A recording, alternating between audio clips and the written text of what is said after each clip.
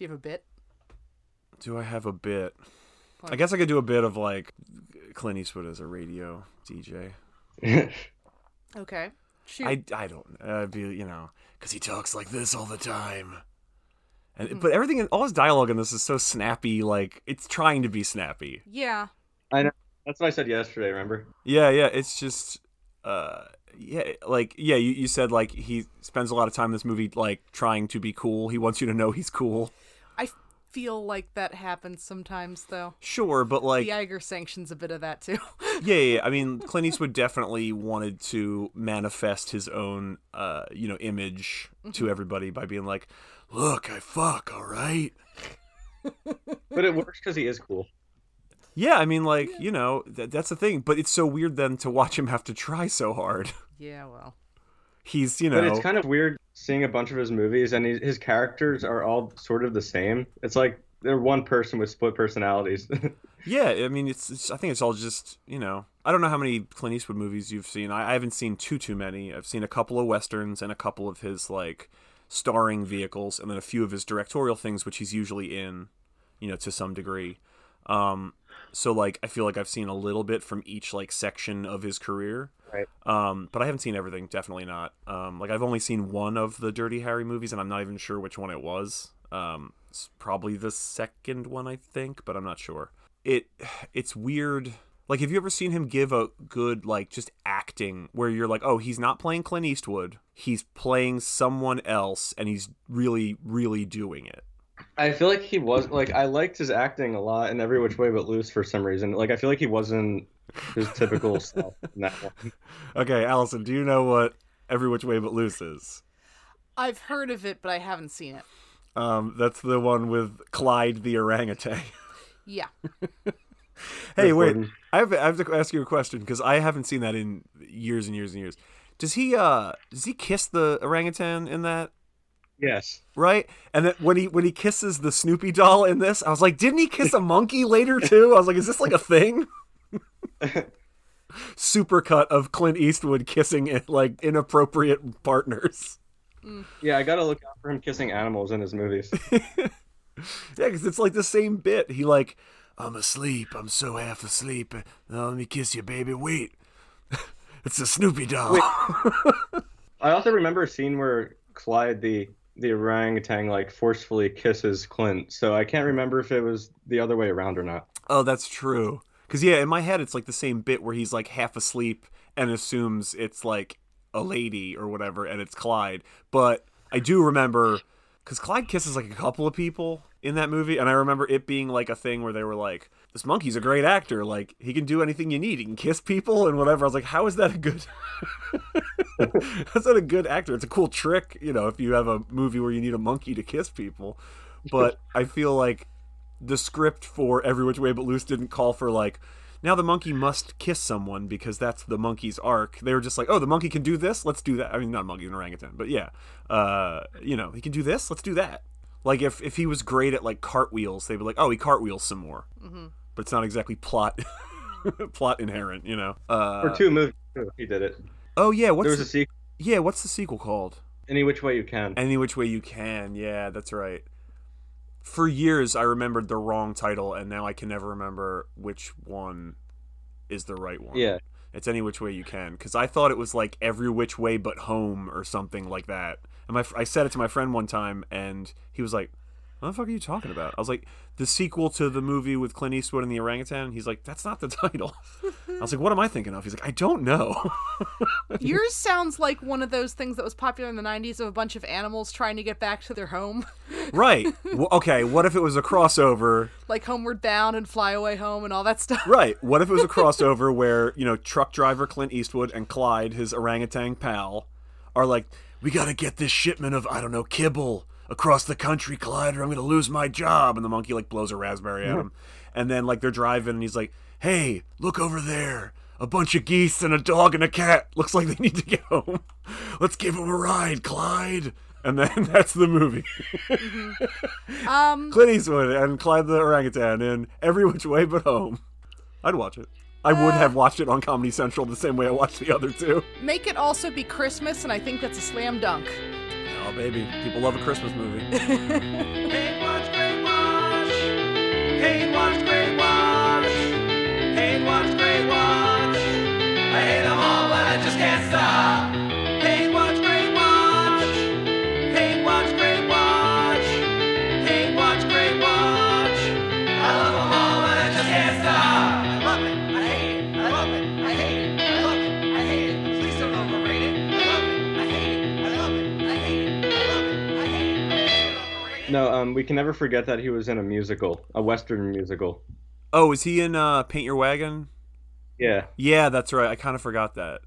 I've not really seen a lot of Clint So, Eastwood. Paint Your Wagon can best be, and is best, summed up by when it appeared on The Simpsons briefly. Uh-huh. And it's a Western musical, and, like, Lee Marvin is in it. Uh-huh. And So like Cannibal, but less fun. it's just, like, it's a jaunty musical about, like, Western movie cliches. Interesting. I saw it once, after seeing it on The Simpsons a bunch, where I assumed it was fake. Mm-hmm. And I remember being at the video store and being like, that's real? And then immediately renting it and watching it and being like, well, they nailed it. They kind of nailed it. He did. Yeah, it was a really good, like, it's just a straight representation of what happens in that movie, pretty much. It's just boiled down to one musical number with whoever the hell doing the voice of Lee Marvin. Yeah, Clint Eastwood, I mean, like, I don't know. His career is weird. I think, you know, doing spaghetti westerns, you know, the Italian-directed westerns, it was seen as, like, it was seen the way, like, being on TV used to be seen, where it's like, oh, you're not doing real Hollywood pictures, you know. It's like you're doing, you know, some ragtag, you know, thing over in Italy with those weirdos, you know. Yeah. And Oh, you tried. Oh. well, it's just like, Yeah. you know, he's like, you know, oh, Clint, I haven't seen you in a while. You got any movies coming out? He's like, yeah, I'm in a bunch of, you know, Yeah. I'm in a bunch of Italian westerns. I'm like, oh, okay, yeah, sure, pal, you know. But I mean, I haven't seen all of them, but the ones I've seen, like, they're good westerns. They're well made, you know. I mean, obviously, Italian directors are good at directing. They just do it weird. It's just, you know, compared to Hollywood, it's weird. Well, I mean, also a lot of that's just functionally because of how they shoot. Yeah, that's what I mean. Yeah. Like, they don't record live sound. They just record it all. They dub it later, and, you know. And we've talked about this in other episodes, but, like, you know, so that's different. And I guess Hollywood viewed it as, like, inferior.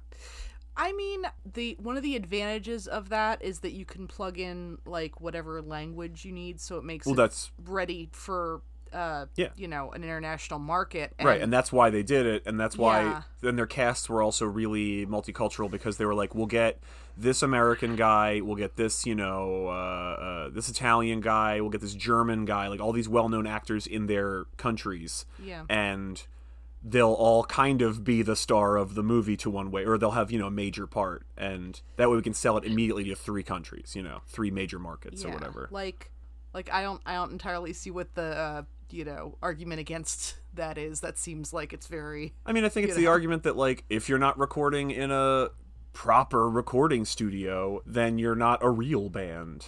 You know, that kind of thing, where it's like, no, we just recorded this in my garage, and they're like, oh, okay, buddy, good job, and it's like, Sure. yeah, it's like, shut up. Yeah, 'cause I mean, like, I could see, like, being like, oh, you know, the art suffers, but, like, I don't know. Hollywood definitely makes a lot of moves where the art suffers anyway, so, like... Ooh, this is a whole other conversation for a whole other podcast, but, like, Hollywood, I don't think really has any idea what art is anymore, and I also don't think they care. Sure. I think there are people within the Hollywood system who definitely care about art and are still trying to make it, but I don't think they represent Hollywood. Yeah. And I definitely know Hollywood does not represent them. I'm sure we've talked about this before, where, like, you know, there's different aspects to this, and, you know, you have the artist, and then you also have the monetization of the art. Sure, yeah. And these are often at odds. Yeah. I wonder if, like, one day, maybe soon, maybe like in the future, that you know, there'll be a new Hollywood separate from Hollywood. You know, just as big as Hollywood, but not one of the same.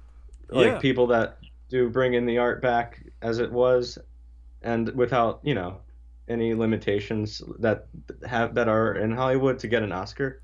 You know. Yeah, I think that's totally plausible. I mean, like, given the state of Hollywood right now, you know, major movie productions, for the most part, are shut down. Some are going through, but, like, it's not at the pace that it was, which means the rollout for major release, tentpole releases, franchise things is going to be slower.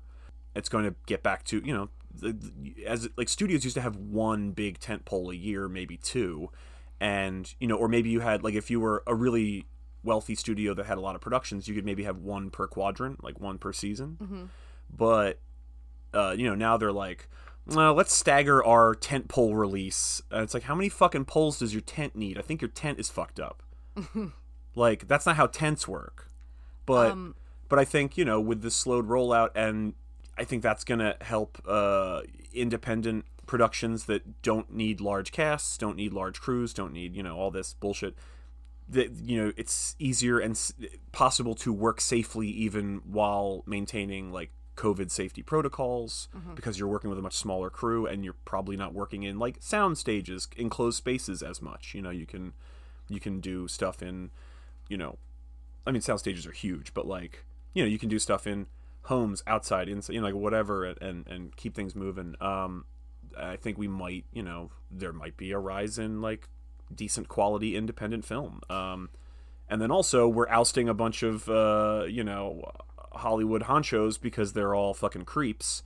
And I mean, if there's no one being a creep at the top of the pyramid, then I guess maybe the rest of the pyramid can try to make some interesting stuff. So my only argument would be that, like... This is your pro-creep take. Well, no. Because, like, we're talking about something to supplant Hollywood, and, like, the only thing that you're really able to do that would be supplanting it, that would be sustaining, would be a decentralized kind of thing where there is a lot more both independent films and filmmakers, and then also independent outlets for stuff, which we are seeing with the rise of streaming and, the possible fall of movie theaters. Ugh. Because, I mean... And there's a lot of moving parts here. But yeah, I mean, I guess I was more talking about a new Hollywood. Yeah, but I mean, like, once you have, like, because, like, that's the thing, is, like, you're talking about, like, having, major studios, so a lot of it's very like, insular to a couple of different big companies, and if you were going to have something to supplant that, then it would either have to be a very different structure, or it's just going to run the risk of repeating the cycle. Well, I mean, I think no matter what, it will be cyclical. There will always be somebody who gets in charge of something who is like, wow, this made a lot of money, I like the way that feels, and they're going to be like, let's try to mimic this in the best way possible. Well, then we're getting into economics and capitalism, and this is a movie podcast. I know, but they're inexorably tied. Yeah, I know. Yeah. Yep. Anyway, do you want to do the intro? Yeah. Hey, how's it going? Sup? Come on. This is a weird... So for anybody that, like, was like, oh, this podcast made it to 50 episodes, and then they listen to our last episode, and then now they're like, maybe I'll check out, this, like, I guess after 50 is a milestone, gives us some credibility, so I feel like people might be like, oh, this maybe they got everything under control. And it's like, clearly we have not. No. We've started this podcast by rambling for 15 minutes about Hollywood. And I mean, like, it's related, but we're here to talk about the film Play Misty for Me from 1971. 71, directed by Clintopher Eastwood. That's his full name, his full legal name. Okay, but I mean, we didn't even do hello, excellent humans, and welcome to another episode of Hate Watch, Great Watch. Well, so I was kind of going to go into, if you're new to the podcast. Oh, where have you been? Yeah, I mean, like, no, like I said, like, this 50 is a milestone, so maybe they're like, oh, well, this is established, let me check this out. And 51 seems like a good place to start, so maybe they need a brief explanation of what we are. We're a movie podcast on the Movie John Podcast Network, run out of Philadelphia, the great city of Philadelphia. Hosted by myself, Hunter Bush, and... myself, Allison Ukulis. And we watch movies and talk about them. And I know that doesn't sound unique or interesting, and it's not. But it is fun, and it might be interesting. I think it's interesting. I think you're very unique and interesting. Oh, thank you. That's very sweet. I think those are code words for ugly, which is good because this is an audio medium. He's got a great personality. I do. I have tons of personality. But yeah, so we watch all kinds of movies. There's no real parameters. There's very few things we would veto, but we'll watch just about anything and talk about what we like about it, what we don't like about it, and make fun of it a little, because, like, fuck it, who cares? There's not too many sacred cows in, like, oh, you can't joke about this movie. It's like, I'm pretty sure I'll find a way. And we occasionally sing dumb songs, make dumb memes, and tell a lot of stupid jokes. I do bad impressions, so get ready for that. As I said, I'm Hunter Bush, and with me, as always, is Allison Yakulis. Hello, excellent humans, and welcome to the 51st episode of Hate Watch, Great Watch. Our guest today is our dear friend who picked the film. Please introduce yourself. Hello, I'm Aiden, and I like movies. That's a good start. Yeah. I like movies is a good place to start. I don't think we've had anybody on who would be like, hi, I'm whoever, and I do not like movies, except maybe Brian, but he's a crank. He's my best friend, and he's a crank. So, you know, Still that's in fair. that grudge match with Tina for most episodes. Yep. Yeah. Till we all die. Till we're all in the ground.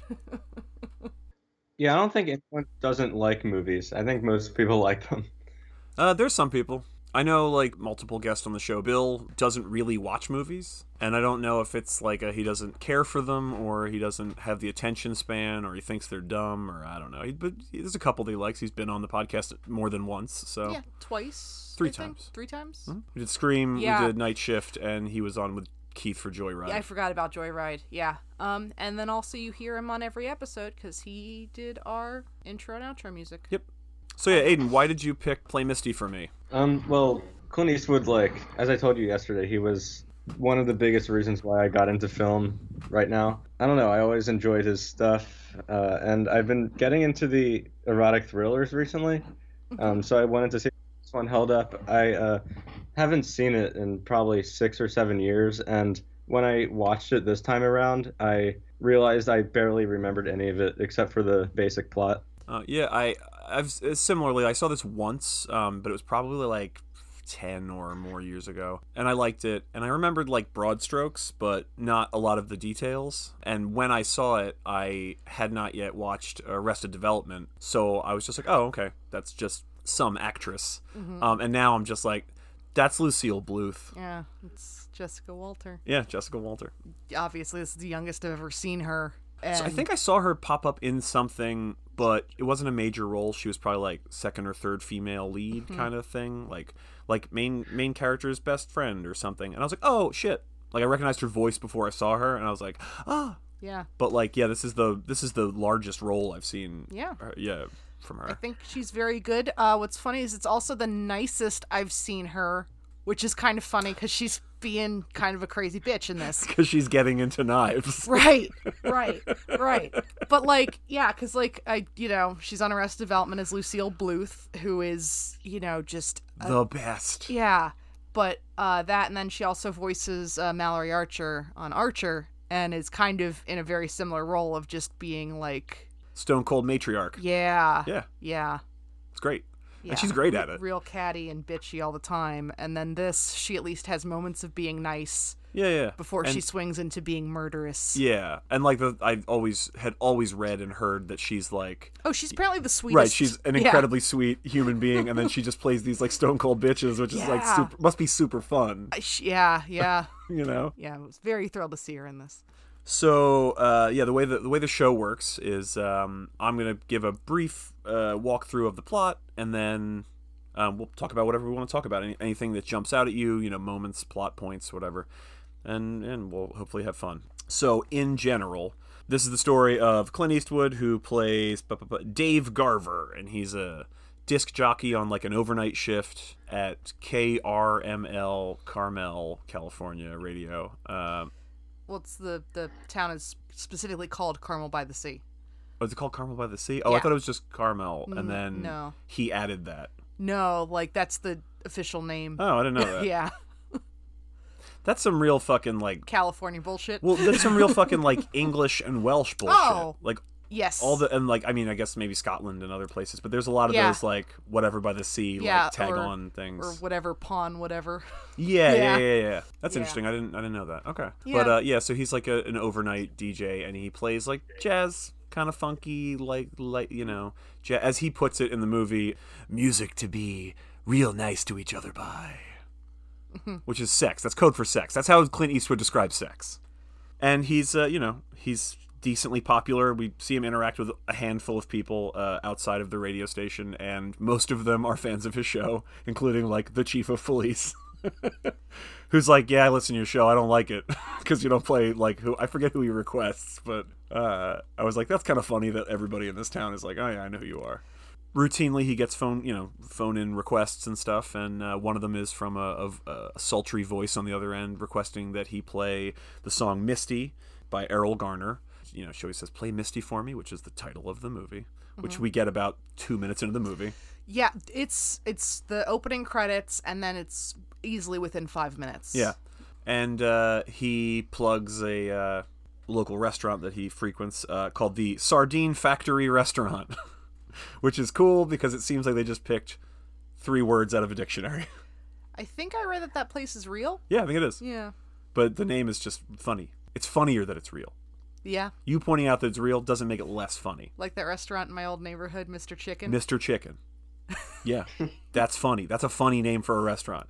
Aside from having like a Bob's Burgers level like pun name, calling your chicken restaurant Mr. Chicken is really funny because I think then, okay, so you want me to conceive of this as like the proprietor is Mr. Chicken and he's serving me also chicken. And that was hilarious. And it's so funny that like years later they basically did an entire episode of BoJack Horseman about that concept. Or it's very British. You get your clothes tailored by Mr. Taylor. Oh, so just this person, his family has worked in chicken for so long that they're just known as the Chickens? Yeah. Okay. Yeah. But there's a job title there, like poulterer. I don't think that's true. I think it's a good last name. But yeah, so he goes to, this restaurant after work, and he's hanging out with his buddy, the bartender, and a beautiful woman eventually approaches, and they hit it off. They go back to her place, and they sleep together. Evelyn Draper, and that's Jessica Walter. Then, he makes a point before they sleep together of making sure it's super casual. He's like, yeah, you're a nice girl. I don't want to get, I kind of got caught up on one before, and I don't want to complicate my life. And she's like, okay, let's not. And then they sleep together. Let's just play it cool. Yeah, let's just play it cool. He's a cool guy, Dave. Good old Dave. Dave Eastwood. And then she starts to just, like, show up at his house, which he never seems super weirded out that she knows where his house is, but whatever. And she's like, hey, I brought food. I thought I'd surprise you with dinner. And he's like, you couldn't, like, call first, or I'll call you or something. And she's like, I just thought it'd be a nice surprise. And he's like, yeah, sure. Things like that keep happening. She gets more involved in his life and is also just sort of like surprising him places and showing up uninvited, and he's trying to establish like boundaries, like, oh, I'll call you, I'm busy this week, God, I'm working on a thing, I'll call you. And then she doesn't care, and she's like, well, I thought you were coming over. He's like, I thought I was supposed to call you, and I guess I can come by later. And it gets worse and worse until he kind of has to put the brakes on it, because he has like recently rekindled his old love interest, which was the nice girl he got hung up on that he mentioned before. And so he wants to kind of put the brakes on this thing. And then she tries to kill herself. And Evelyn, sorry, yeah. Toby. No, the other girl. Yeah, Evelyn tries to kill herself. And Dave gets like a weird buddy of his who is like an illegal, like off the books doctor who comes and like, tends to her wounds and gives her some drugs to help her relax. And he's like, I should report this to the police, but you're a buddy of mine, so I guess I won't, which is like real nuts. He blows off a date with his ex, which is Toby, to spend the evening, taking care of Evelyn. And well, what eventually happens is he gets a call from this like job offer that he's been kind of like courting, and he has to go take a lunch meeting, and Evelyn shows up and makes a huge scene and ruins it. Then she shows up at his house, his home, and almost murders his housekeeper. And at which point she is then committed for a few months, but it's unclear exactly how long. And the film skips ahead a little bit, and we see Dave and Toby like falling back in love and making love in a water fountain, or in a what's the word? Waterfall. Yeah, there you go. Yeah. I was picturing a waterfall, and I said fountain. I was like, that's not right. No. But then my brain wouldn't fix it. No, I feel like making love in a water fountain will get you arrested. It depends. On what? Whose fountain? Public indecency. Not all fountains are public. Okay. You can have a private fountain. This is my private sex fountain. Yeah. Yeah. I feel like there's definitely at least one private sex fountain at the Playboy Mansion, yes? Yeah, well, there's the grotto, has a whole fucking thing. Okay. I'm just guessing. I've never been there, but there's probably just a fountain that people have definitely... If there's a fountain in the Playboy Mansion, somebody has fucked in that fountain. Okay. That seems like a safe bet, yes? Yeah. Okay. So, they make love under a waterfall. It's real stupid. And then, Evelyn is released from the, institution where she was, The booby hatch, I believe, is the technical term. It's true, where she was apparently receiving therapy, maybe. We're not sure. She's kind of a liar. And she says she's got a job. She's moving to Hawaii. And that is not true. She has, in fact, moved in with Toby, who, it's kind of established early on, Toby's father left her the house, but there were still payments on it, and she can't afford it on her own. So she likes to have, female roommates, because it's kind of also far from town, and it's a little isolated, so it's nice to have somebody around the house. So Evelyn is now her new roommate, and Dave pieces this together based on some poetry that Evelyn had quoted to him from Edgar Allan Poe's Annabelle Lee, and he's like, wait a second, that new roommate's name is Annabelle. No, I don't trust it. And then he puts on an old episode of his show, pre-recorded episode, and drives up there to go to the rescue. And then there's more knife fighting. Yep. And in the end, spoilers for this movie from 1971, in the end, Evelyn is defenestrated out of a glass sliding door over a balcony and down onto the rocks. And then that's it. That's all she wrote. So that's in brief. Yeah. That's the film. What do we want to talk about first? Well, I'll just talk about the first thing that I noticed, and this is going to be real film school, so I'm sorry about that. Oh, man, But- if you say it's his dying dream, I'm ending this Skype call immediately. I love That's saying exact- that because hates it. Oh, No, is it the, like, she stabs the pillow thing? Is that the part where he supposedly dies? Yeah, it's probably what it is. Okay. No, go ahead. But you know how the film opens with, like, the helicopter shots, like, looking in on the landscape and, like, the houses? Sure. And then it zooms in on where Clint Eastwood is. Yeah. And then you get those shots where it's following him in the car. Like, I know a lot of movies use those types of shots, but this one, like, used it in specific moments in the film. And it just felt like someone was watching him from the very beginning. I got that feel from it. And the reason I bring it up and why I find it interesting is because the last shot of the movie zooms out from Evelyn dead, floating on the water, and then zooms out to, like, to show the wide Yeah, the whole landscape coastline. again. Yeah. And so, like, but I think that's the first time it zooms out from a zoom in. So, like, no one's watching him when she's dead. That's just what I got from it. That's interesting, yeah. Yeah. Yeah, that's a very good read on that. I will also say that, like, this is some of the more competently used wide shots, or like, whatever they call it with the helicopters and stuff, like distance stuff.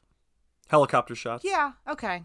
That's what I call them. Pre-drone shots. Pre-drones. But no, because, I mean, they're cool to do. Not everybody uses them effectively, but I thought this was very nicely put together. Yeah. I agree. I think it would be hard to I think it'd be hard to get helicopter footage of Clint Eastwood driving a fucking cool car on the California coast and not have it look good. I guess. Like, those are all very good elements. Yeah. Yeah.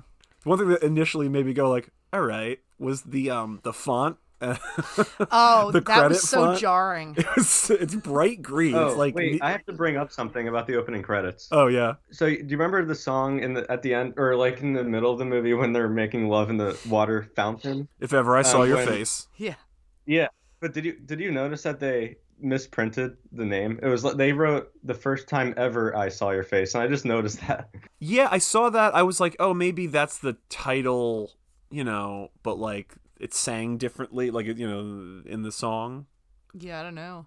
Yeah, but I wasn't sure. I actually meant to look that up and I forgot to. But yes, It's not important. they play the whole song. It is a long sequence. It is very. I think my notes say that it's meandering. It it's a is, yeah. meandering sex sequence. It is, dude. I know. It's it's so weird. I don't get it. Okay, so his relationship with Toby doesn't do a whole lot for me. I feel like, the plot, the way that we described it, like, I feel like, you kind of need... I like the ending. I like that he shows up. I don't give it, like, he shows up, they get into a knife fight, and he pushes her, and she falls to her death, okay. And then, like, he picks Toby up off the bed, and he's comforting her, and they're standing, wherever. And you hear him on the radio, because obviously Evelyn's been listening to his show, and, he's like, well, this one goes out specifically to Evelyn. It's, it's the same recording we hear earlier. Like, we see him record earlier, at some point during the movie. And he says, like, it's the Errol Garner classic Misty. And, like, it's like, okay, cool. Like, and that's a good ending. I really like that. And, for that to happen, you need all those things in place.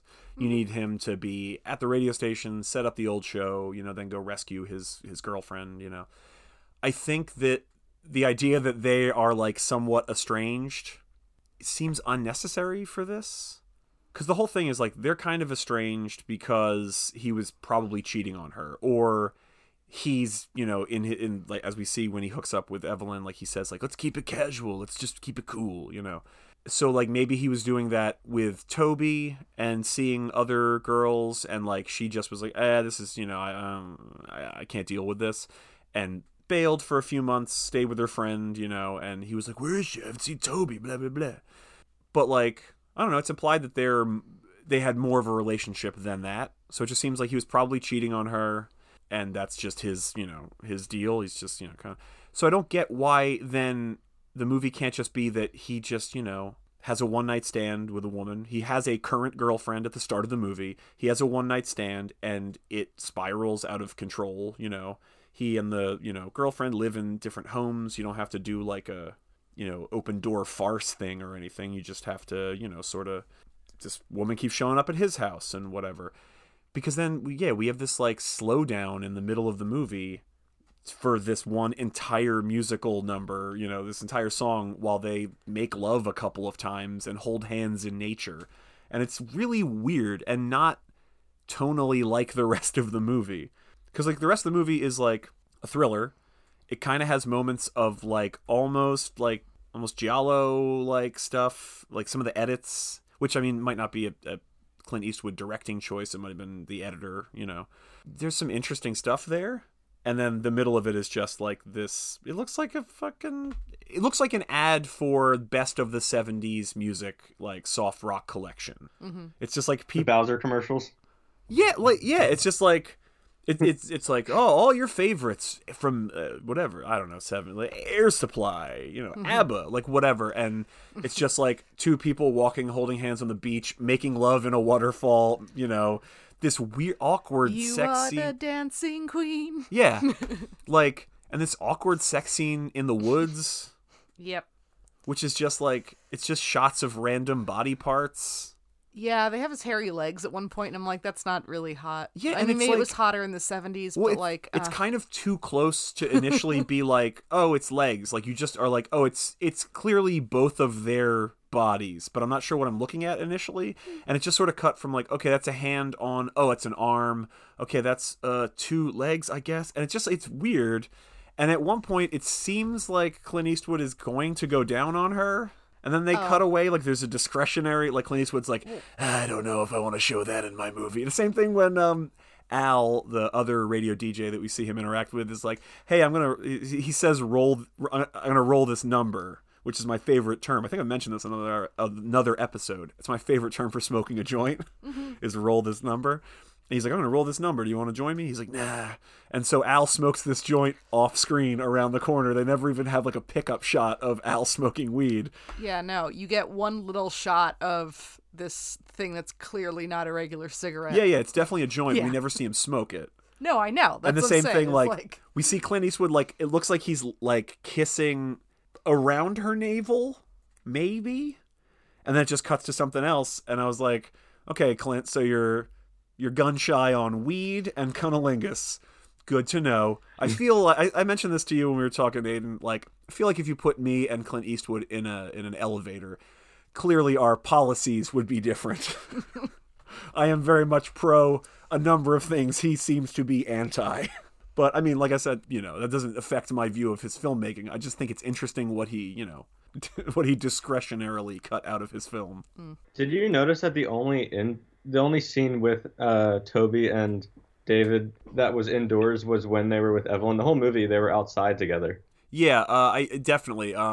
There's also like a fade at one point from like, I can't remember what had just happened, but like, yeah, it was something with Evelyn where David is like exasperated and kind of like, Oh, she was calling him repeatedly. Oh, is that it? Yeah. And then it like super, it fades from him to like the beach or the woods or something, but like it's superimposition fade. Yeah. So you see him like dissolve into nature. Yeah. And like, I think this is, it's all trying to sell us on the idea that Dave, that Clint Eastwood, is like a cool jazz guy, which I don't buy. Yeah.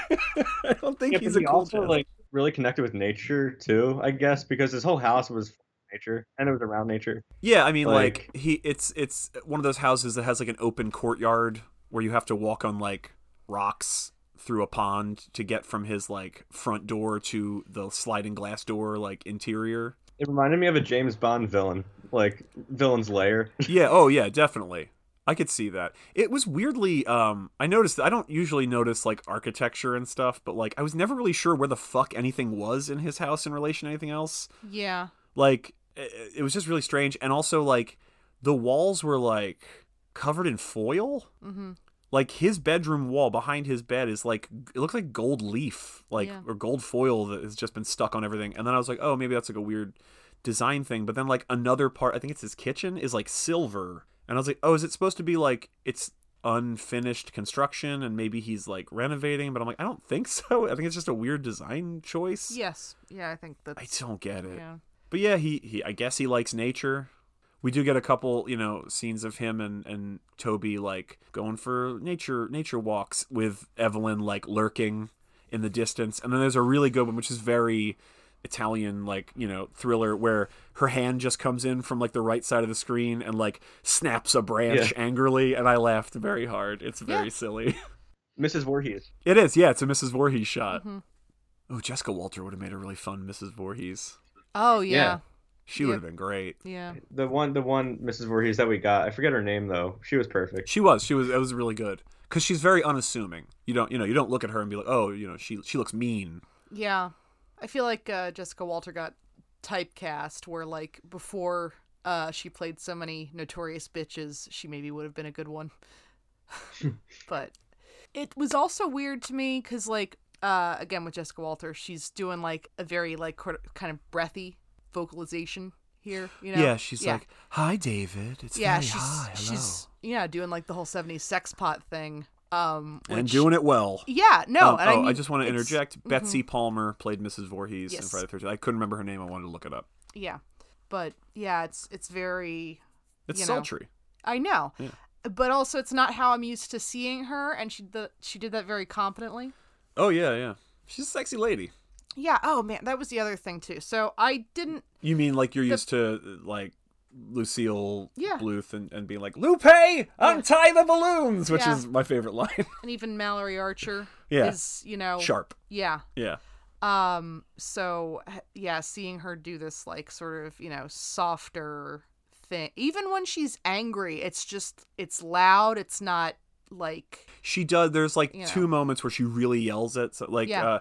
they're having like an argument outside of the restaurant, and some guy's like, "Hey, lady, you okay? You need Yeah. help?" And Clint Eastwood's like, "Hey," he doesn't say "fuck off," but he's like, "Mind your own business, pal." And she's like, "She's like, leave me alone, you son of a bitch!" Like she like really yells at him, like, and Clint Eastwood's like, "Wow, the fuck." Yeah, well, You're really loud for a broad. the guys in the background that were, they're like, "Oh, let's get out of here. He's already got enough Enough trouble, yeah. Oh boy. Yeah, I mean, it's kind of going back to the whole sex scene and stuff. That was The Toby? Yeah, that was Yeah. the other thing that I noticed is that that was the thing that was more jarring to me is that there's this long, languid sequence with her, but anytime he and Jessica Walter are gonna have sex, it's cut away from pretty quickly, usually, to the point where, like, I forget what was happening, but, like, there was one thing where, like, she stayed over, it was implied that they had slept together. I'm like, wait, you slept with her after whatever craziness had just happened? Yeah, Oh, maybe it was the Snoopy doll yeah. or something. They Yeah, weren't didn't- clear. Yeah. How they couldn't, how he only chose to show his masterpiece sex scene. Not Yeah. So I mean, like that sex scene, like in the middle, because it's shot like a different, type of movie. Like it's shot like he's trying to convey something else other than, like, oh, this is a thriller. This is, what I mean, like I said, the whole relationship doesn't feel like it needs to be there. Yeah. Narratively, like I don't think it does anything for his character for us to watch him fall back in love with Toby, because it's not really clear whether this is the first time he's ever fallen in love before or anything. Like, I don't know what the point of it is. So, like, yeah, it just feels weird, and it feels like he took it really seriously. And I think what that is, even in 1971, Clint Eastwood deciding that, he would like to be a prestige director. He would like to be a director that makes films that are Oscar contenders. Well, And I think he could point to that, scene as like, look how lyrically I can portray the act of lovemaking. I'm a cool guy. Well, I don't think we mentioned it, but this is his directorial debut. No, I don't think we said that. Aiden, you mentioned that to me the other day. Yeah, it's solid for a directorial debut. Yeah. And I mean, like, I think I like Clint Eastwood as a director. Yeah. I haven't seen very many of, like, movies that he's acted in or anything like that, and I've only seen this and the Eiger Sanction as far as, like, what he's directed, but I like his style. I think that a lot of, like, the composition that he chooses is very competent. Yeah. And, yeah, I mean... And especially in this, I mean, less so in Iger because it's a lot of outdoors, but like he's very comfortable in spaces, like using spaces. Yeah. Like having the camera like in David's courtyard, like there's a lot of shots which I'm guessing was like a crane set up overhead, like looking down in the courtyard so you could follow like people walking through it and stuff, and like, but then when he's in the house, all the rooms are kind of small. There's still a lot of movement and interaction. It's usually only 2 or maybe 3 people in a space. It never feels cramped. Yeah, because and sometimes that can happen if you're shooting in like an actual room as opposed to a soundstage. Is like the camera and any other sound guy accessories and, take up so much space that you can sort of almost feel it encroaching on your field of vision into the room. And other directors, especially early in their directorial stuff, tend to do a lot of static indoor things. Yeah. Because they're like, don't move around too much because it's hard to, for all this gear and us and the camera and you guys to exist in a space. Sure. But you can only, it's weird. You watch a movie and 2 people come in and then sit almost motionless at a table talking, or they gesture with their arms, but they don't get up to get anything, or like bend down to tie their shoe, or like act like normal people. Right. But all the physical interactions in like the recording studio, all the like apartments and houses in this, like people were just kind of moving around and everything felt realistic. Like people were coming in and out of rooms to do stuff, and and it didn't feel like stagey. Right. Yeah. Which is, I mean, like that's good, Yeah. It's good. That's what I'm saying. It's good. Yeah. Yeah. Well, I mean, and I imagine a lot of his earlier work was the westerns and stuff like that. So I feel like having kind of like, I'm gonna call it like an action background. Yeah. Maybe was helpful for him in conceiving of using motion in sequences. Yeah. I mean, I do think overall he's a good director. Everything that I know that I've seen, like I said, I'd seen this before. I didn't realize he had directed it. Mm-hmm.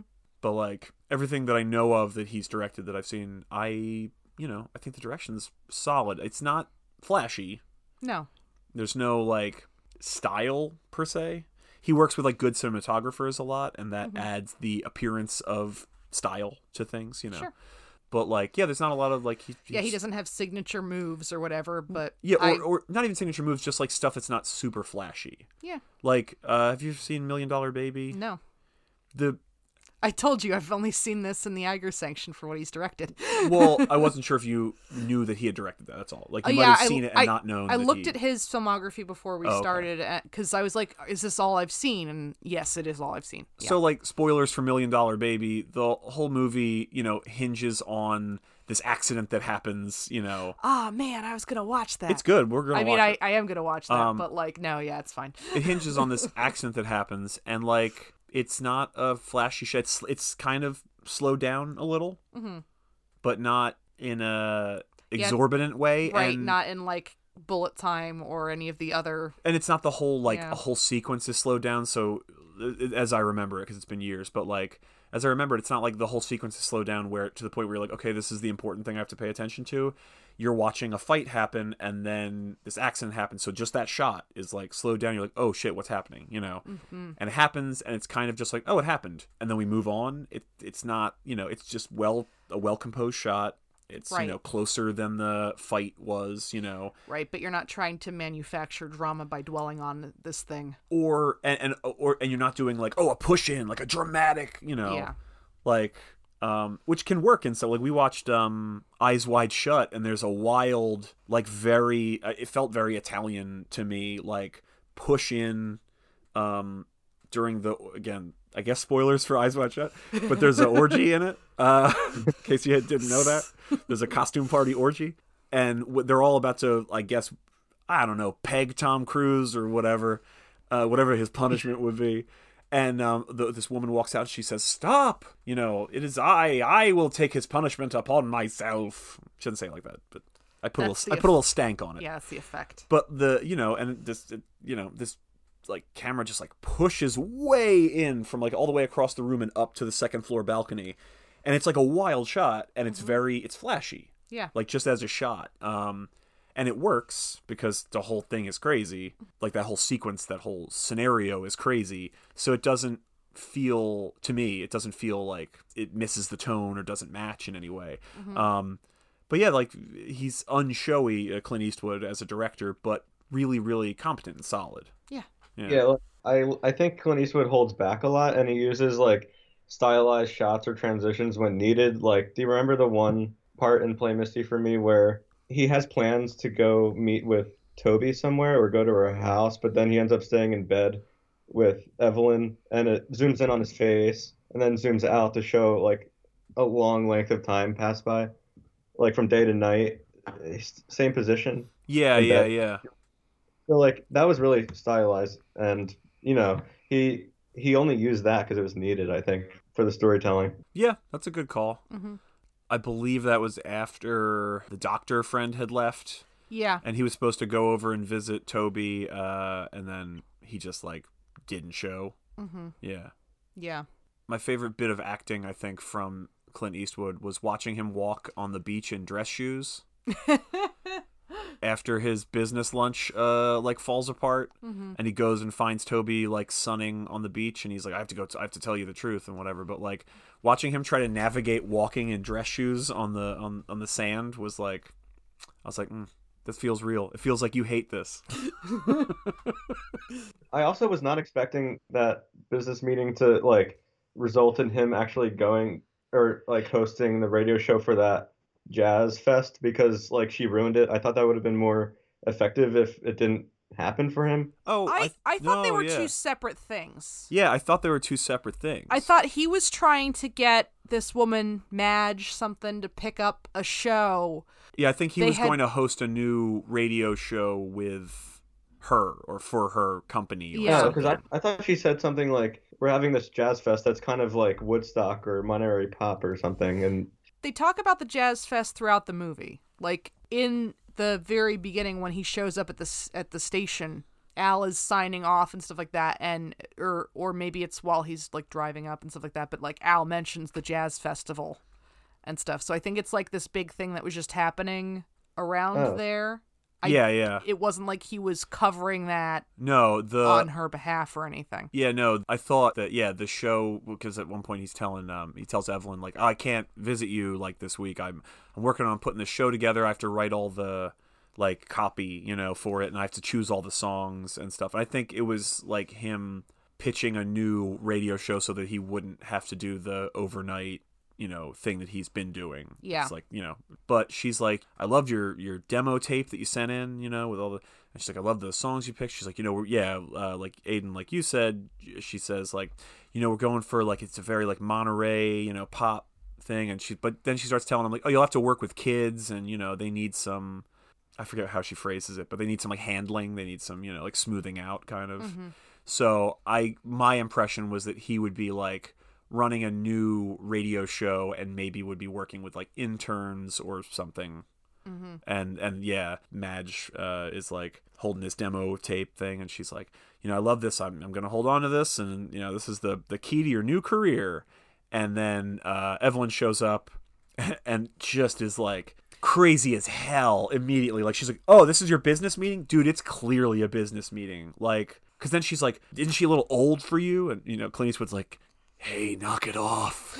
And she's like, she couldn't get laid in a lumber yard, which I was like, I looked at Allison and just slowly turned my head and was like, what? And you were like, I guess lumberjacks are like real horny. I was like, I guess that makes sense, but I have never, earlier in the movie, Clint Eastwood tells Toby's like gay best friend, like, why don't you go trolling for sailors? Lumberjacks are horny because they always got wood. Oh, get out of this room. You're fired from the podcast now. Come on. You're fired into space. You can't fire me. I've been here for too long. That's true. You have, what, tenure? Podcast tenure? Yeah, it does feel like 10 years. But that's just the quarantine. But yeah, he tells Toby's like gay best friend who she hung out with when she was getting over Dave, getting over Clint. He's like, why don't you go trolling for sailors? And the actor has like, he just delivers it's a very like bitchy performance from him. He's only in one scene, but like, he's like, don't mention seafood. And I was like, Clint Eastwood must have fucking loved this line. Yeah, man. Like it's funny, but like, I don't know. It's a weird thing to have in this Clint Eastwood movie. But so following up the, like we've all heard the going cruising for sailors as a thing. I guess. Fleet Week, sure. Like that's a thing we're familiar with, like in pop culture. Yeah. I never once heard like lumberjacks. I mean, it makes sense. It's the same thing. It's like, oh, they're just stuck in a remote location with, nobody around for X amount of time. And then when they roll back into town, they're probably going to be real horny. Maybe there's not enough logging around here. Yeah, I think there's not. I think logging is not the industry that it was. Yeah.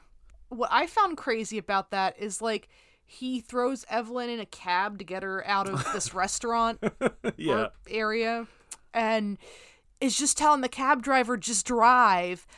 No cab driver is going to take anybody anywhere without an address, especially if she's like, yelling and screaming in the back. Yeah, she's hanging half out the back window going like, I love you, David, I love you. It's insane to me that he drove off with her. Yeah, because like David's I thought a local celebrity. That's true. I mean, that is kind of true. I wish that the cab driver had been like, "Oh, hey, Dave." Yeah. Why does everybody know what he looks like if he's on a radio show? I mean, maybe it's a small town. I guess. Maybe he's just fucked half the town. Yeah, it's not even like Fraser Crane having all the bus signs and shit. Yeah. It's not even like that. We don't see him anywhere. No, but like everybody knows him because he's the radio DJ that sounds like Clint Eastwood. I guess, God. Now we're gonna listen to jazz. Yo, when he, I guess he's the antithesis of Tony Hawk. Yeah, it's the antithesis of Tony Hawk. Aiden, do you get that joke? No. I don't. Do you know who Tony Hawk is? Yeah. Okay. The skateboard. Good. That's a good start. Apparently, famously, he's got like a bunch of things on like Twitter of like him being out and about and people being like, oh, you got that name like that skateboard guy. And him going like, yeah. Yeah. Or being like, you kind of look like Tony Hawk. Yeah, that too. Yeah. And he goes, I get that a lot. Yeah. Because he's a good man and he doesn't want to lie to them, but he also doesn't want them to know he's Tony Hawk because he's like, I don't need this kind of hassle. But yeah, it feels like his life is constantly people being like, oh yeah, you look like that guy. And him being like, yeah. He's like, yeah. Just Clark Kenting it around everywhere. Yeah. Like, yeah, his like half his Twitter is just him recounting like shortly after they happen instances where people say he reminds them of Tony Hawk in some way. Yeah. Like at the airport and stuff. Yeah. Or just, people ask him if he skateboards. Yeah. So that's what. But yeah, like. Okay, so I want to talk about the jazz festival briefly because that's another thing that feels weird in this movie. Yeah. So like, Well, sorry. first of all, okay, so it's Al and Al's like girlfriend or date for the festival, and then Toby and Clint Eastwood, Dave. Clint Eastwood looks like a fucking narc, man. If I was at a jazz festival and fucking Clint Eastwood showed up, I'd be like, nah, we're staying away from that dude. He doesn't look fun. He doesn't look cool. He does not look like he listens to jazz. It's weird. Even in real life, I think he composes his own jazz tunes.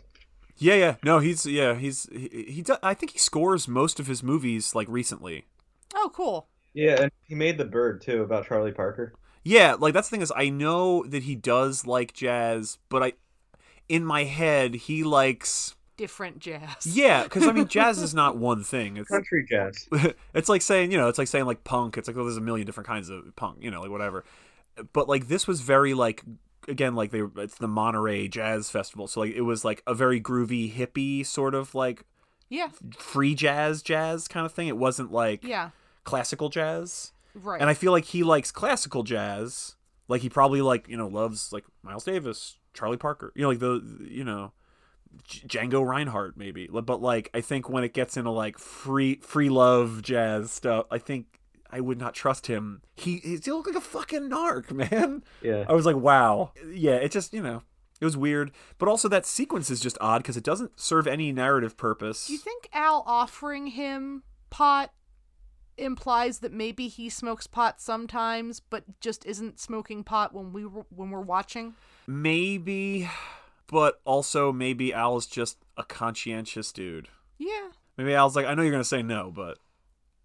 Maybe tonight's the night kind of thing? Yeah. You've been a little tense lately? Yeah, there's a crazy Jessica Walters stalking you. Do you think Clint Eastwood gets paranoid when he's high? I don't think Clint Eastwood gets high. I don't either. I can't imagine Clint Eastwood high. No, if he was to get high, would he just yell at chairs the whole time? I would just yell at chairs. I think Clint Eastwood gets high and he just hears like the score from The Good, the Bad, and the Ugly just in his head. He says, Ennio Morricone here. Wait, no, he probably looks in the mirror and wondering if he really is cool. Oh yeah, he gets really like insecure. All his insecurities come to the surface. He's like, I'm a cool guy, right? And he puts on sunglasses and he looks at himself over the top of them. Oh man, he does that so much in this. Yeah, it's like six times. Is it? Okay. It's a lot. Okay. Because I said that and I was like, no, I think it might only be a couple of times, but it feels like more. Yeah, because he makes such a meal out of that shot, like I every know. time. He's like, Oh, look boy. at it. Yeah. You ever see Jim Carrey do his Clint Eastwood? No, I bet it's brilliant. It was good. Yeah. Oh, Man. that's awesome. We just watched Earth Girls Are Easy the other night, and man, Jim Carrey being an alien is just too perfect. Like, It's a little on the nose. no, but it's just, and he's doing all the Jim Carrey stuff, but it just works so hard. Yeah, at one point there's a thing where He does grip his own butt a bunch. well, I was gonna say there's a thing where like I forget an alarm goes off or something, and then like he and Damon Wayans like panic, and their panic thing is to just like bend over. Mm-hmm. And Damon Wayans just like in the movie you see him dance, so he's very like limber, so he bends like at the waist like at a 90-degree like angle, like straight down. Mm-hmm. Jim Carrey does that thing where he like folds in under his own legs. Yep. And I was like, dude, just move those hands up, and all of a sudden you're Ace Ventura now. Yep. Like just start talking out of your butt, man. It was like, it was wild watching him almost do it. I was like, is this alien going to talk out of his butt? Yep. Again, it was all the same moves I've known for years, but it was just perfect. Yeah, there's a thing, you can find it probably online. I've seen it before of like, I want to say it's 8 or 12 like still images from Jim Carrey's like headshots of him doing impressions completely visually. Wow. So one is like Clint Eastwood and he does like the, he straightens his jaw out and like squints down and gets like, and one is E.T. and you're like, oh, he does look just like fucking E.T. somehow. Like, Ooh, it's great. Just visually, you're like, I know exactly who these are. Did you see Jim Carrey play Joe Biden on SNL? Because he did a Clint Eastwood impression during that. Oh God, Oh, really? my No, I didn't goodness. see that. I'll have to look it up. Oh man. That's so funny. Yeah. I think he does Jim Carrey, I think he does a Clint Eastwood in like Bruce Almighty or something. Yeah, maybe. I think it's part of a gag where like, because in that movie he's like bullied by people, and I think like he goes back, finds the bullies or sees them picking on somebody else and, you know, gonna have it out with them. So then all of a sudden he like quote unquote turns into Clint Eastwood. Oh. So then like it's just Jim Carrey doing his you know, Clint Eastwood impression and being like, "Do you feel lucky, punk? Do ya?" You know. I remember that sequence. Yeah. Now that you're talking about it. Yeah. Yeah. It's a good one. I haven't seen Sonic the Hedgehog yet. I heard it's good. I really want to see it. Yeah. I hope it's better than Detective Pikachu because I really wanted that to be good and it wasn't. It was not great. That movie was more concerned with how the Pokemon looked than with, you know, like the movie being Good at all. it's like cute, but Yeah. like it doesn't really make sense. Well, that's the thing is, I love Ryan Reynolds doing weird stuff, and I was all ready for this to be real fun and cool, and yeah, I don't know. Didn't have enough plot. Okay. So here's the thing in the movie that I wanted to mention. It's early on. We talked a little bit about the title, like the, you know, the font and color choice. It's like tiki bar font. Yeah, well, I think it felt very 70s. It's a cool guy font. Yeah, okay. It's a jazz record font. It looks Sure. like it would be the thing now if you opened a fucking tiki bar. You have like 3 letter choices, and one is like legally not the Jurassic Park letters. Yeah. And one is like something that looks like it's made out of palm trees. And then the third one is this. Yeah. I don't know what the name for it is. I'm not a font guy to that extent, but it's the kind of thing where like, you know, the letters are like a little like, you know, wibbly wobbly kind of like they're a little thicker at one end than at the other. And it's a little cool, jazzy. And then this weird green, it's like a little bit blue. It's not super lime green, but like it's weird. It's a weird font color for this movie. Yeah, and like it's just a weird thing where I was like, okay. And I was like, maybe this movie has more like fun, like bounce to it. And it's not. It's a thriller. Like it's not like a fun time. It's not even like, and you were saying you got into a lot of thrillers. It's not even like De Palma doing thrillers where it's like a little campy almost. Oh Right. no, Yeah. no. Clint Yeah, Eastwood like could Dressed never. to Kill. Yeah, Clint Eastwood could never. I don't think Clint Eastwood can handle camp. No. I don't think he can wrap his head around it. Yeah. Yeah, but like it reminded me of more like, I don't know, Fatal Attraction or like Body Heat. Yeah, I mean, this is, you know, more of an erotic thriller thing. Yeah. So recently on like Twitter.com, there's been a. You said the legal name even. Oh yeah, I'm mad at it. That's why. Oh, okay. It needs to go clean up its fucking room. Yeah.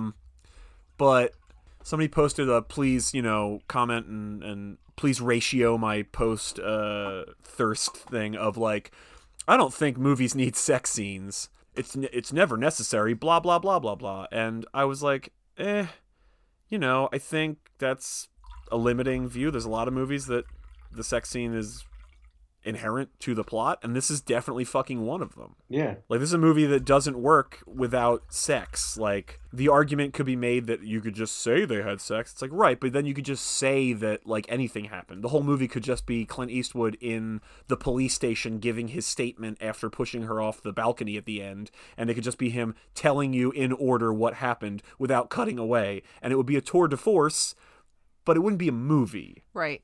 I mean, also, after us talking about how disappointing them just mentioning the jazz cigarette and not showing it, Yeah. you know, the audiences hate that. Yeah, it's just like... That's why it's show, don't tell. Well, yes, exactly. Like, movies are a visual medium as well as audio, and that's why that rule exists. And we've definitely talked about that on other episodes. But, like, don't just tell me a thing happened. Like, maybe show me and tell me at best, or try to convey it without having to then tell me. But, the worst thing is to show me, understand that I get it, and then still tell me. And I mean, also, like, I could see the argument of, like, oh, maybe people do it bad, except that, like, just anything can be done poorly. Yeah. And yeah, when things are done bad, then they're bad. When things are done good, then they're good. Speaking of erotic thrillers, I quite like the erotic thriller genre. I think, even though there are some very good ones in the 80s, and obviously here in the 70s, and maybe even further back, I'm not, you know. I think they really hit their peak in the 90s. Yeah, The 90s was an especially horny decade. indeed. Well, it was going to be Y2K, so maybe we were all going to die. Yeah. The ship was going down. So we should too. But like, we just watched Jade not that long ago. Yeah. And Jade is another movie that does not work without sex scenes. And like, I would say the And, sex scenes are... We covered Fear on this podcast, Yeah. and I was talking about how the ending to this reminded me a lot about the ending to Fear. Yeah. Have you seen Call Me, where oranges enter sex? What? That's what it's called. Call Me, and then like there's weird sex scenes that involve oranges. Oh, no, it's Call Me By Your Name. from like the 80s, 88 maybe. Oh, right. Yeah, we've seen Call Me. It's an erotic thriller. It had a young Steve Buscemi in it. The girl, it's a whole crime thing and whatever. She's getting like dirty phone calls, and then one of them is like erotic, but about there's fruit involved. No. Yeah, we saw it. You picked it. It was like 2 years ago, though. I understand why you would not remember it. Is it the one where she keeps like the same guy keeps calling her and there are Yeah. masks and stuff? That's Yeah. Oh, I liked that quite a bit. Yeah, but I don't remember the oranges. okay, but I got it confused with Call Me by Your Name, the Yeah. recent love story. It's a gay love story. There's a sex scene. There's a masturbation scene involving a peach. Oh. Oh. Yeah, I haven't seen it, but everyone was talking about, like, you know, when that became like the topic online, I saw a lot of posts that were like, fuck, now peaches turned me on and whatever, and I was like, what's this now? So I found just that scene like somewhere online and watched it, and it's you know, masturbating and then being like, oh, I'll finish in this peach and then I'll eat the peach. Wow. Yeah, and I was Ooh. like, all right, hot. Wow. I'm for it. I think it's the Chalamet boy. But inventive. so yeah, I think that there's a lot of really great erotic thrillers in the 90s, and I don't think any of them really would survive without the sex scenes. Like, it takes a certain viscerality away from things Sure. to cut away those discretionary shots. Mm-hmm. The same way that, like, you know, yes, you can make a horror movie where you don't actually see anyone get stabbed or run over with a lawnmower or whatever the thing is, but it's not as satisfying as if you do get at least one of those. Like, I'm not saying, like, every time they had sex in this movie, we should get, like, a 5-minute, an entire fucking love song scene, Clint. Right. But, like, one or two, like they did. Spread it around a little right, bit. was Yeah. fine. Same thing, like, yeah, if you made a horror movie and you just discretionarily cut away every time, you'd be like, this is boring. Like, Mm-hmm. you know, you want a little action. Yeah. Stab somebody. Yeah. Make love. Yeah. Do something. What else am I here for? Hear people talk? I could do that at home. What I wanted to talk about from the beginning of the movie, it opens and then he, you know, it's like 2 minutes, and then he drives in to work, and they're playing this, like, I meant to look the song up. It's this fucking, like, bop. It's a really good song. It's real, like, jazzy and cool. It sounds like something like you'd see on Archer, you know, like, Yeah. it's that kind of music. It comes back a couple of times. That's the thing. Initially, they only play it every time he's driving, Yeah. and I was like, I hope they keep this up for the whole movie, no matter what is going on. Every time he has to drive, there's, like, this exact song. And they fucking don't. He fucking chickens out. When he's driving to Toby's house at the end to go to the rescue, they should have played that fucking song. It would have been so cool and funny. Yeah. Well. It would have been, like, really, really good, because it would have not matched the, like, dire consequences at all, but it would have been great. Well, I feel like one of the times that he was driving, it felt incongruent or something. I forget exactly. I wish I'd written it down. I didn't know we were going to be talking about it. There was a point in it that didn't. I was like, this doesn't quite fit what the mood is here, but But he used it sure. again. Yeah, I know. So I was like, know. oh, maybe he's like, you know, frog in water, slowly heating it up so that we'll you know, be acclimated to it when he uses it completely erroneously during the final drive. The first fart makes you laugh. The last fart makes you cry. Huh? Oh man, it's your favorite. That's famously a thing that was said about the intent of Swiss Army Man, which is one of my favorite movies. Yeah, have you seen Swiss Army Man, Aiden? I haven't. It's a weird one. It's worth checking out. Yeah. It's really good. I would recommend watching it, like, more than once. Yeah. Like, watch it, give it a couple of days, watch some other stuff, and then watch it again. Okay. And like, I think it's a really interesting movie, and I think every time I watch it, there's things about it that I appreciate more. Because the first time you see it, it's just so weird that you're not gonna really be able to fully absorb stuff. It's just really strange. And yeah, it's good. I think it's like a really fucking great movie that a lot of people slept on. Yeah. Also, it was very polarizing when it first came out, although now it seems to be generally well received. Yeah, it's a couple of years old now, so Yeah. people have had time to be like, oh shit, this is good. Yeah. Probably because we told them. Yeah. Well, I We're think also taste makers. it's one of those things where, like, it's not for everybody, but there's time now that, like, people will selectively go see it. The people who the movie is for can find it, and then the people that the movie is not for can ignore it. Yeah. And we're all better for it. Agreed. Yep. So Donna Mills in this plays Toby. Yeah. Toby's introduction is really fucking weird. Yes. I was confused at first, and then I was like, oh, okay. Because we sort of like expositioned it into existence. But like, ooh, boy, that was so confusing at first. I know. So Weird. Clint is driving around, whatever, and he sees a, noticeable sweater, a gaudy sweater. Worn by a blonde woman with long hair. So like for a second I was like, oh, does he think that's Evelyn Well, following him around? No. He doesn't know who Evelyn is. Oh, Evelyn. Yeah. No, sorry. I got confused with Angelina Yeah. or whatever. No. Yeah, That's what I'm you're saying. right. Is I'm like, does he think that this is Evelyn? Does he think it's somebody else? There's no way. There's Well- no reason why you would think it was her. Well, No, I was it like, was- is she wearing a wig or something? Like, I don't know. Well, that's the I didn't thing, know what the significance of this woman was. Right. And that's That's the what I thing, is mean. that It's we're- extremely fucking weird. And Yeah. but also the direction is disorienting. Yes. Well, not the direction, the editing, I should say, Mm-hmm. because it's like it keeps cutting like kind of too fast, back and forth between back of this woman wearing a sweater and Clint Eastwood like staring at it like, holy shit, like I've just seen a ghost. Back and forth like too many times, and that's another thing that felt very giallo to me. That's an editing thing you see a lot in that. Yeah, which he does use a little He bit. does it's a couple of times, and I don't know if it's it's hard to say if it's a him call or if it's editing. Yeah, well, I mean, also it's used more frequently in like the action, like stabbing Yes. sequences and stuff, which I think are. That's where you usually Yeah, but Also, yeah. things are more heightened there, so the staccato pattern of it increases the tension. Sure. Whereas this was disorienting. Yeah. And then he Well, hops out of his car, he crosses traffic, and this woman is unaware that she's being followed by, the man with no name. So, he catches up to her, he's like, wait a minute. And she's just like, oh, hello. And she recognizes him, they know each other. Well, Well, no, no, she he goes, says, "Oh, I thought you were someone else," and she goes, "Oh, you must be David Yeah. because she's wearing Toby's sweater." That's what it is. I'm sorry. Yeah. So but we didn't know. no, we didn't know any of this. Any of And that. So then it cuts to him talking to Toby, and then she goes, "Oh, you must have bumped into Angelina or whatever her name is." Yeah. And he's like, "Oh, yeah, I guess I didn't know you were back in town." Blah blah blah. And it's this giving whole away thing. your sweaters or something like Yeah. that was, All of his dialogue it's- is so like fuck it. He like as a human being, he can't say whatever the fuck. He just like talks around it in these pithy one-liners. Yeah, I mean, So every time anybody, whether it's Evelyn, who we are told throughout the film is crazy and not to be like empathized with, or Toby, who has been like hurt by him and whatever, doesn't matter. Every time anybody's like, just be honest, like says whatever, I'm like, he is incapable of it. well, okay. It didn't bother me as much with his interactions with other people, but when he does it to the detective, like Yeah. Sergeant, what was his name? Nick Nolte. No. Sergeant Nick McAllen. Nolte.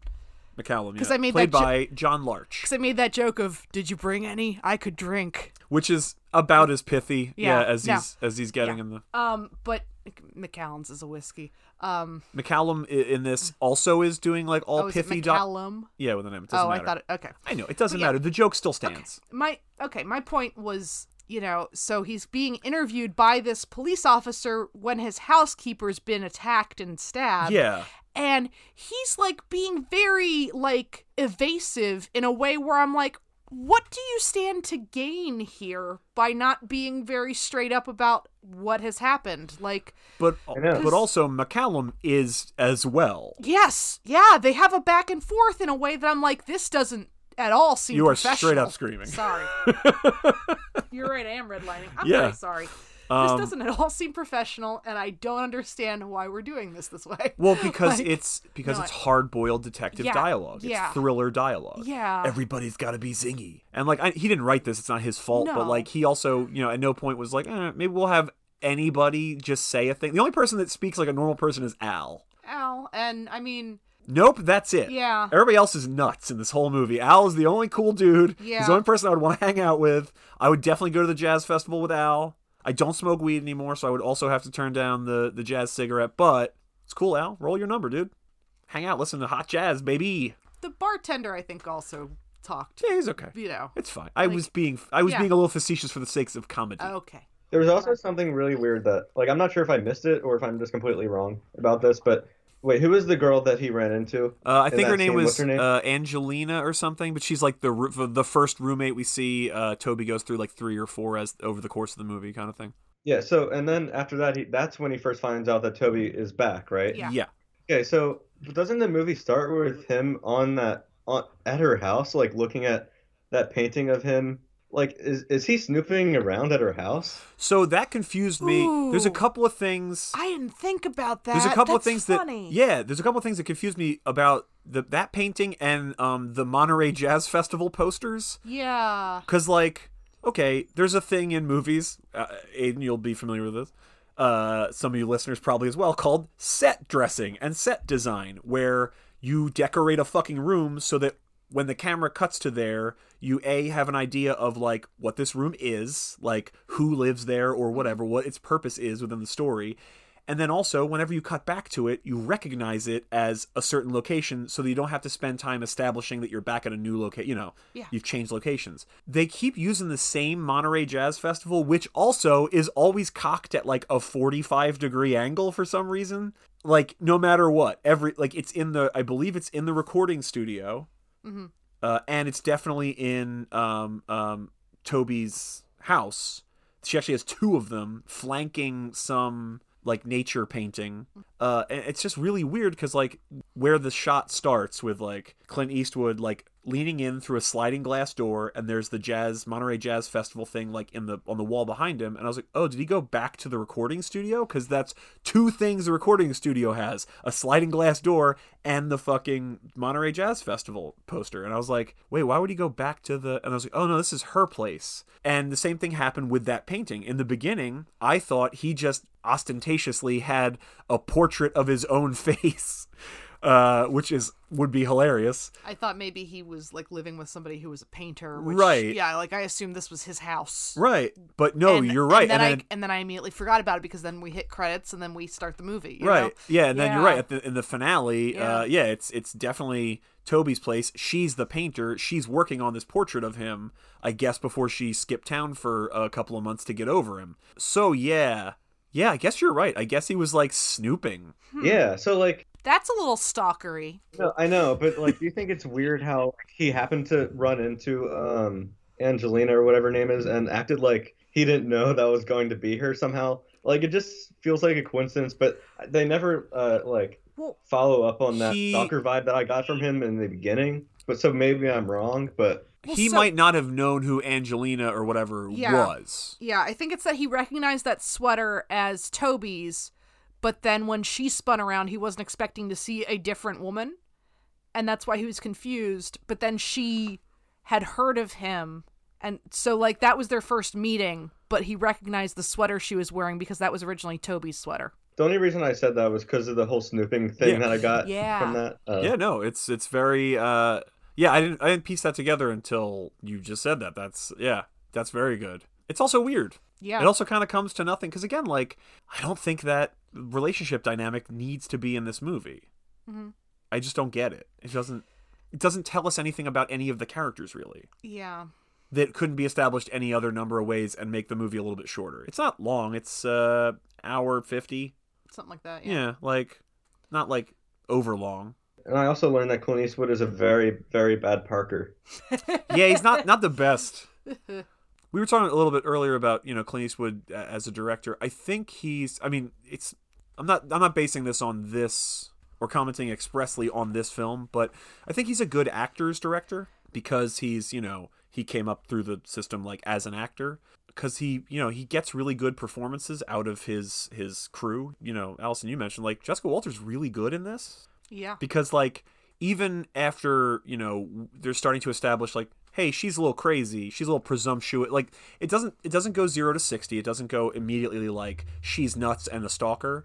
It just goes like, oh, she's taking liberties with this supposedly kind of no strings attached relationship, but like not in a necessarily bad way, just in a hey, we're clear what this is, right way. And like her performance is really good because she also doesn't oversell it as being either like, oh, I'm just totally normal, not I didn't think you saw it that way, which would be like you'd feel bad for her as things progressed, even Right. if she got crazier. But she also isn't playing it like a fucking mustache twirling villain from the jump. Yeah, no. Like there is definitely, it feels a bit more organic in that she's not in control of herself all the time. Yeah. And so that, yeah, I do feel like they could have had a little bit of a slower development than they did. She does hit the gas a little early for me. Yeah. But, you know. Well, that's the thing that I think if we didn't have to stop the middle of the movie to have him rekindle this relationship with Toby and her go to therapy for X amount of time. Yeah. Like, I think that music, video in the middle is to help show that time is passing, using their relationship Sure. to measure, which is fine, but also, like, we're not really concerned with time passing in this anyway. There's other ways to do the time passing quickly thing. Yeah. And I would argue that it's a bit stronger of an argument why he puts up with all of Evelyn's antics if we actually see them have a good time together or enjoy each other and she's not just being like crazy or annoying. You know? Like if there's actually a little bit of a relationship, but if he's not fully feeling it and then things get weirder, that I think is a bit more, realistic and also maybe a bit more compelling. Yeah. Or like I posited like this could be a movie about a guy in a relationship and then he has a one night stand and is like, oh, this was a mistake. Mm-hmm. Like, and I I'm sorry, whatever.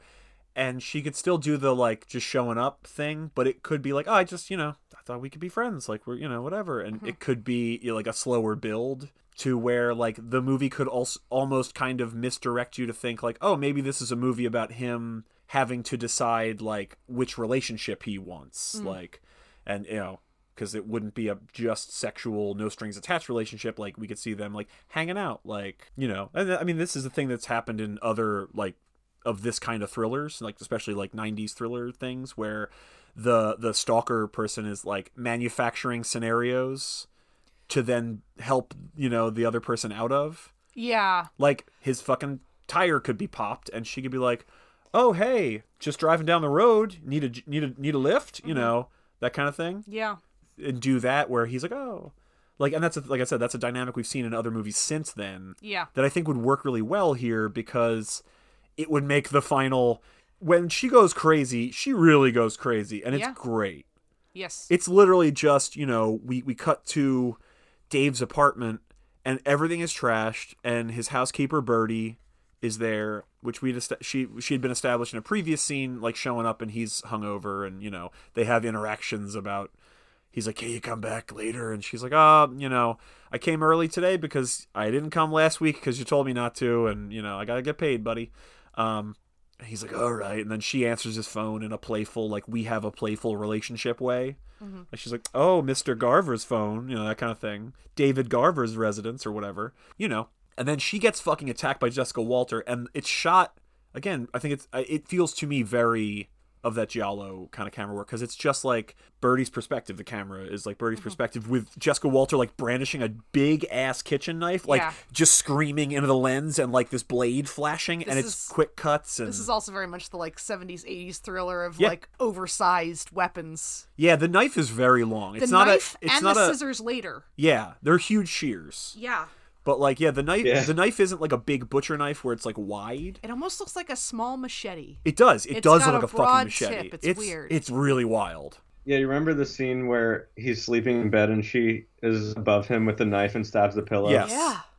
Like, I feel when I watched that, I thought it didn't really happen. I thought it was a dream or something, Right. because he just casually got up, she was gone, and then he casually put on his pants to look around or something. Yeah. Yeah. Hunter and I legitimately thought it was a nightmare. Also, I feel like she disappeared way too suddenly. That happens a couple of times. I mean, in this, it's almost a little supernatural how she like pops up and disappears in a few of these sequences. Jessica Walter, sexual ninja. Yeah. Also, You there? Yep. Aiden? Aiden. Oh God! All right, I'm gonna Yeah. stop it again. All right. All right, we're going again. You were saying like, it seems like a dream sequence because of how, like, he doesn't show any like real fear or anything, and then he just he sits on his he just sits on his bed and casually puts on his pants to look around or whatever. Yeah. And it's not until he gets on the phone with the police. This is after she's gotten out of the. Ooh, hang on. Aiden? Boy, what is happening? I don't know. That's okay. That's fine. All right. Alrighty. Okay. We're good? Yeah. Yeah. Okay. Okay. Good. All right. So we were Hold on, talking let me- about. It is a little laggy though. Yeah. ugh. I think we'll just have to try to deal with it. Hope it doesn't drop out. Okay. Because we're almost done. Yeah. We were talking about knives.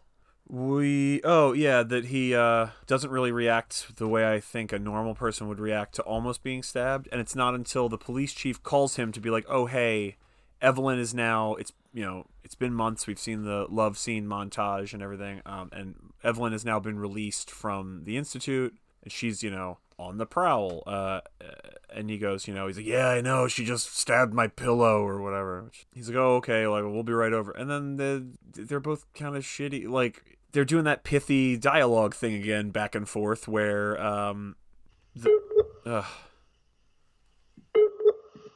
Can you hear us?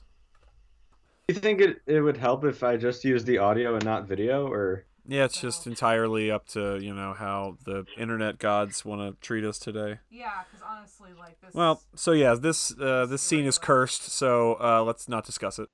All right, let's. Is there anything else you want to talk about? Because we've had a bunch of technical difficulties, so let's hopefully finish I this got it off. now. All right. Yeah. I think that's really all I have to say about the movie. Yeah. Yeah.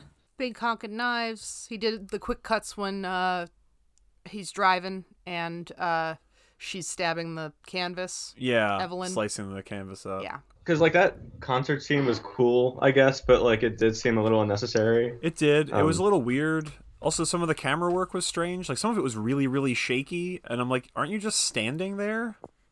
Like, Yeah, but then it felt like a concert video where you see like the one jazz guitar player's foot like tapping on every beat or whatever. yeah.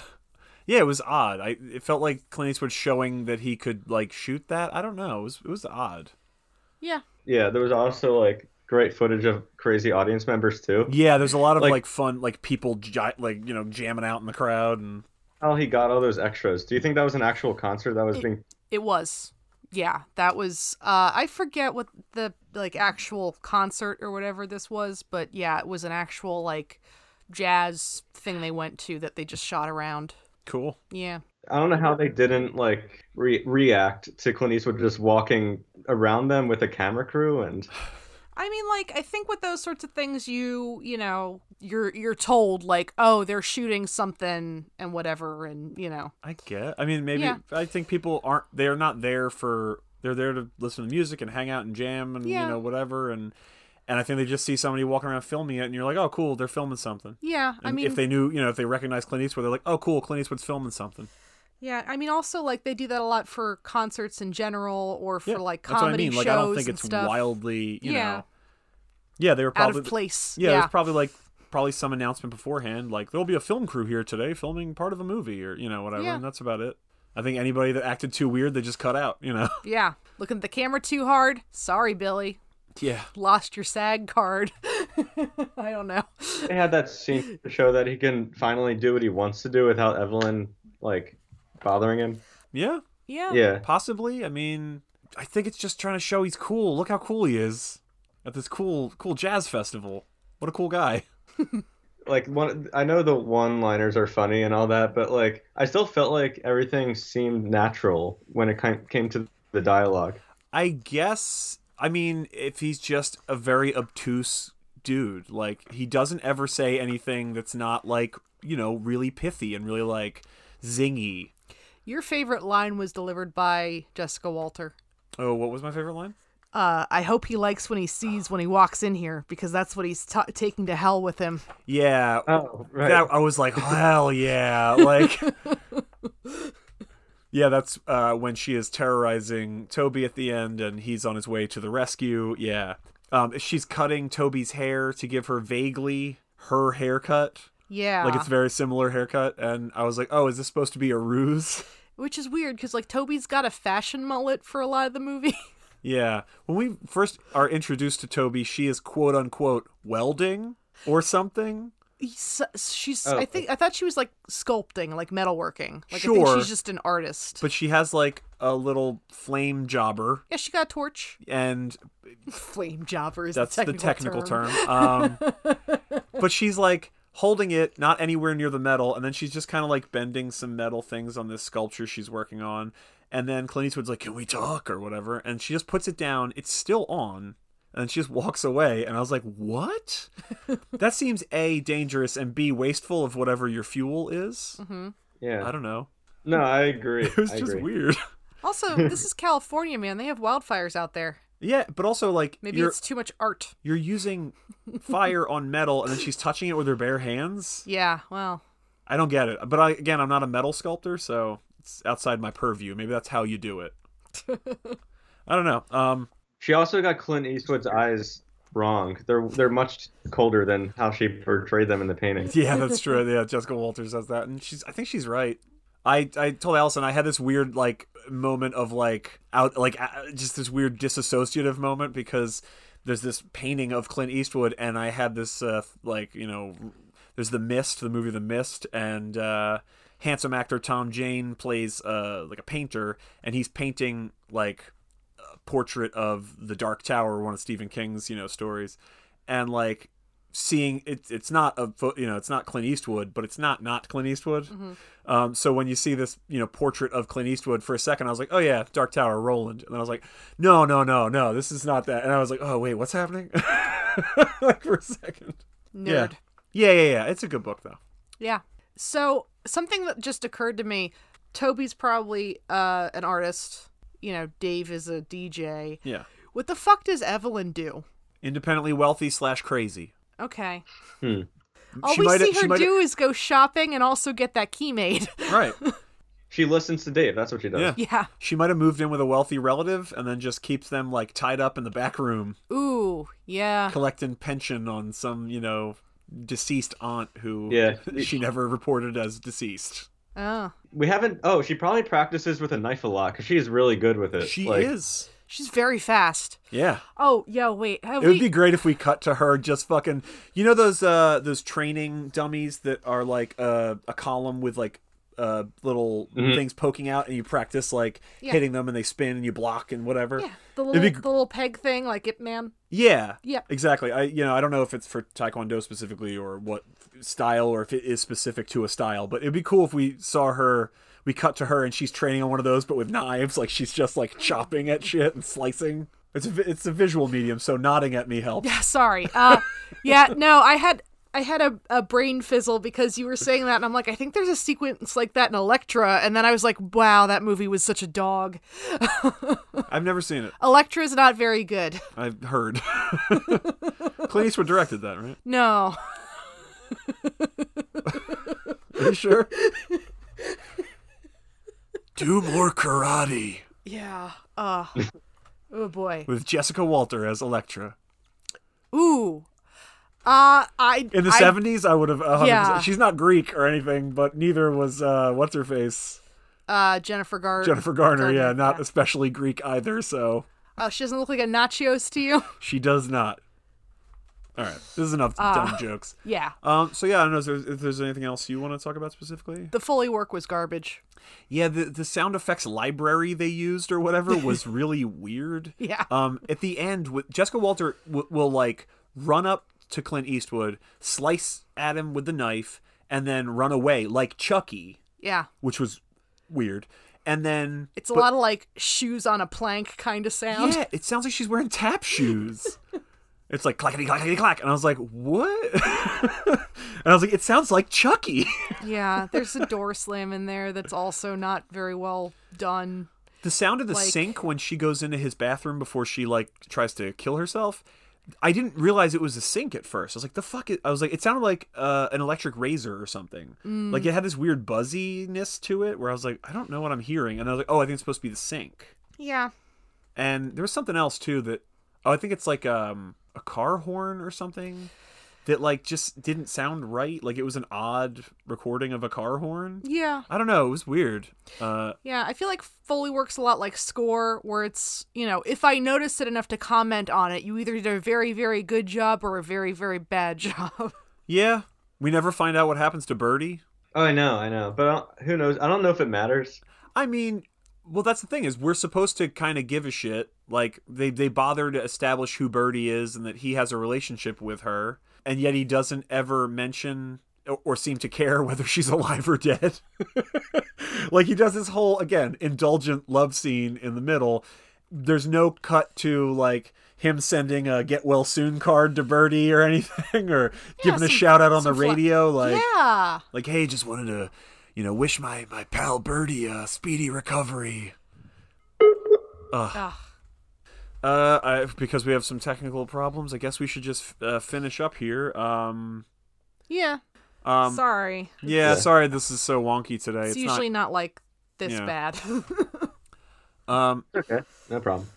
So, yeah, I'll go first. I think this is a great watch. I enjoyed it. I don't think it's a great movie, but if I'm choosing between Hate Watch and Great Watch, I'd say it leans closer to Great Watch. I think there's some solid direction. I think it's worth it for, Jessica Walter. I think her performance is really good. I think it's, it's imperfect as a film, but that's fine. Yeah, this was a decent way to start my Saturday. Yeah. Yeah. I agree. It's also a great watch. My first time watching, I've mentioned during the podcast, I've seen very little Clint Eastwood. I thought, especially for like his first film as a director, it's very well done. And yeah, it's fun. Again, like I said, we had, a couple of quibbles, but they're not deal breakers. No. Yeah. Even movies I love have, problems and things that don't make sense. Yep. Aiden?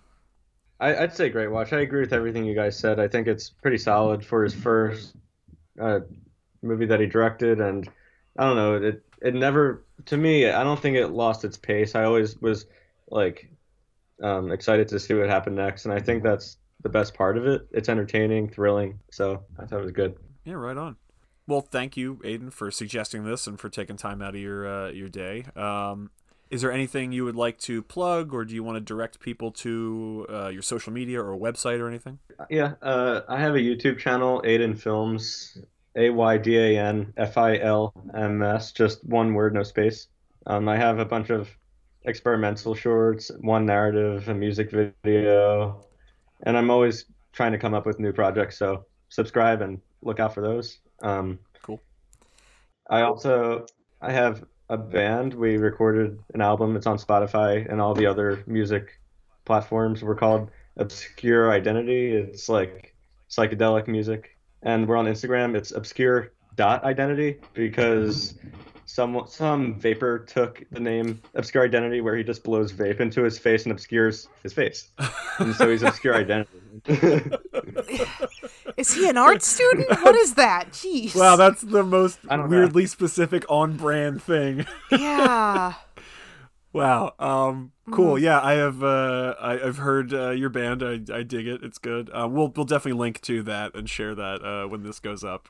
Anybody that would like to get in touch with us can follow us on Twitter and Instagram at HWGW Podcast and contact us at Hate Watch Great Watch. That's WRITEHWGW@gmail.com. And you can get us every other Wednesday. That's every other Wednesday on the Movie John Podcast Empire. Or wherever other fine podcasts can be gotten. Yeah, but they're not empires.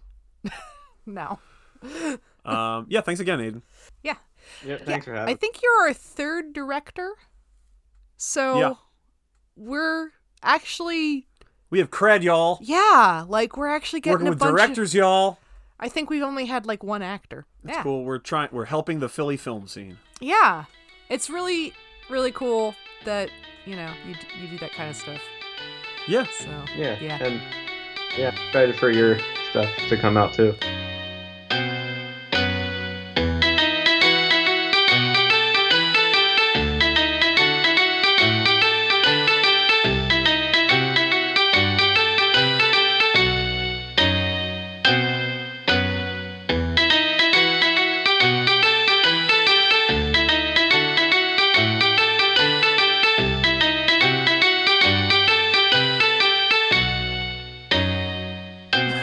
But yeah, thanks again. We're gonna take a photo. We'll take like a screenshot. I have the thing here, so don't go anywhere. But we're all gonna say goodbye now. So bye. Yeah. Bye. Thanks for listening. Bye.